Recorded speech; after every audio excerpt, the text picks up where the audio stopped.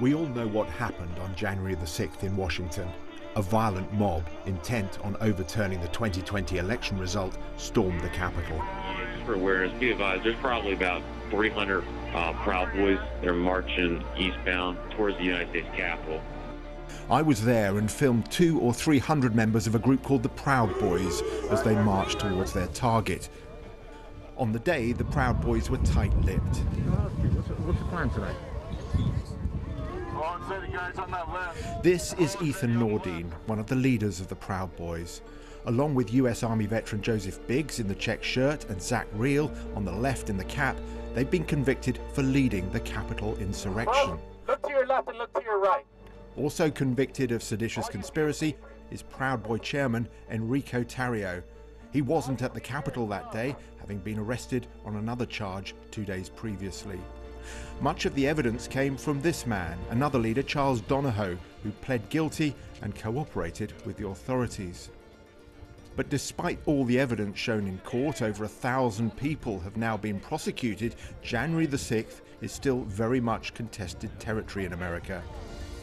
Returning to the scene over 2 years on, almost nothing is agreed by all sides.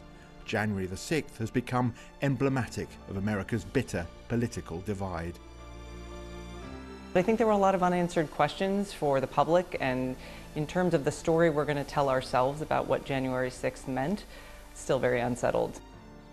When I remember what happened here on that day, I don't really recall it as a sort of separate event, more as another episode of political violence in what was an extremely politically violent year in American history that I witnessed and reported on. In April of 2020, an armed mob stormed the Michigan State House, among them members of the Wolverine Watchman militia group. I met them and others outside, armed to the teeth. This is Pete Musico, co-founder of the Wolverine Watchman. You have to intimidate your government to keep them in check. If not, you look at Japan or China, you look at history. When you take away weapons, government has a chance to run you over. Musico is now serving 12 years in prison for his part in a plot to kidnap the governor of Michigan. So state houses across America were already being targeted well before the 2020 election, and there was detailed intelligence warning that violent disorder was being planned at the US Capitol for January the 6th. So why weren't the authorities ready? They were unprepared, and there's really not good reason for it. There were plenty of people, certainly outside the government, researchers who were, monitoring the planning that was going on in extremist social media circles and chat forums. Sometimes there's a lot of talk, but no real mobilization. But here you saw the logistics. By the time I got here on January the 6th with the Proud Boys, it was clear something had gone badly wrong with the police operation. Not only had I not seen any police officers on the march up here, now it was clear the Capitol Hill police force was panicking. As the Proud Boys marched past, police were scrambling to put on their riot gear. Meanwhile, at the Capitol, low barriers and a tiny number of police, just one lone officer on the Senate steps. But when it came to the January 6th committee, the Democratic Party-controlled congressional investigation, the lack of police preparation and the clear failure of intelligence was barely mentioned. Why don't the Democrats want to get to the truth? Why don't they want to answer the fundamental question, which is why wasn't there a better security posture on that day? The then chief of the Capitol Hill Police, Stephen Sund, says he did make a request for National Guard help 3 days before, but this was turned down because of, quote, optics. He says the then Speaker of the House, Nancy Pelosi, who'd previously criticized the use of what she called National Guard stormtroopers, didn't want to see them deployed on Capitol Hill. The Republican Party refused to participate in the committee, dismissing it as a political cover-up and hatchet job. It has permanently damaged the House and divided this country. And let's be honest, it is a smokescreen for Democrats to push their radical agenda. The room where the January 6th hearings took place is now renamed after Nancy Pelosi. Decades ago, this was where the House Un-American Activities Committee grilled those accused of communist subversion. The January 6th committee met for the last time in December.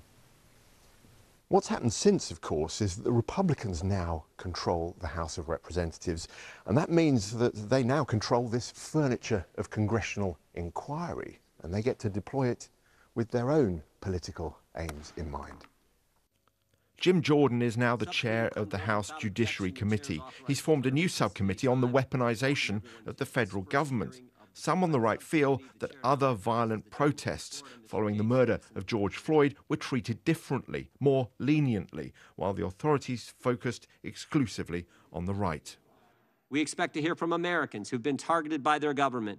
I think there is serious reform needed in institutions like the FBI, certainly in some of our intelligence gathering institutions, and the relationship between our large technology and social media platforms and our intelligence gathering services at the domestic level. I fear, though, that there's a real looking back quality to the Weaponization Commission. It's going to be settling scores rather than fixing problems. It turns out there's quite a bit of video you haven't seen. Having taken control of the House, the new Republican Speaker, Kevin McCarthy, has released 41,000 hours of January the 6th video footage to the Fox News anchor Tucker Carlson, who's now presenting an alternative narrative. The crowd was enormous. A small percentage of them were hooligans. They committed vandalism. You've seen their pictures again and again. But the overwhelming majority weren't. They were peaceful, they were orderly and meek. These were not insurrectionists, they were sightseers. We all have eyes and ears, and we witnessed January 6th, whether you were there or watching on TV. And you can say it was a peaceful protest, but we're not stupid. We can see it for ourselves. If the Department of Justice had ignored January 6th, that would have been the real undercutting of the rule of law, because that would have just been ceding this kind of lawlessness to those who were engaged in it as something that's okay. And that's what failing democracies do. Good evening and welcome to Tucker Carlson Tonight. Did you watch? On the day that lawyers began their closing arguments in the trial of 5 of the Proud Boys leaders, Fox News announced that Tucker Carlson was leaving the network. Although there was considerable disquiet about his attempts to reframe the January the 6th narrative, at the moment it's not clear if this was a factor in his departure and if Fox News is going to change the tone of its coverage.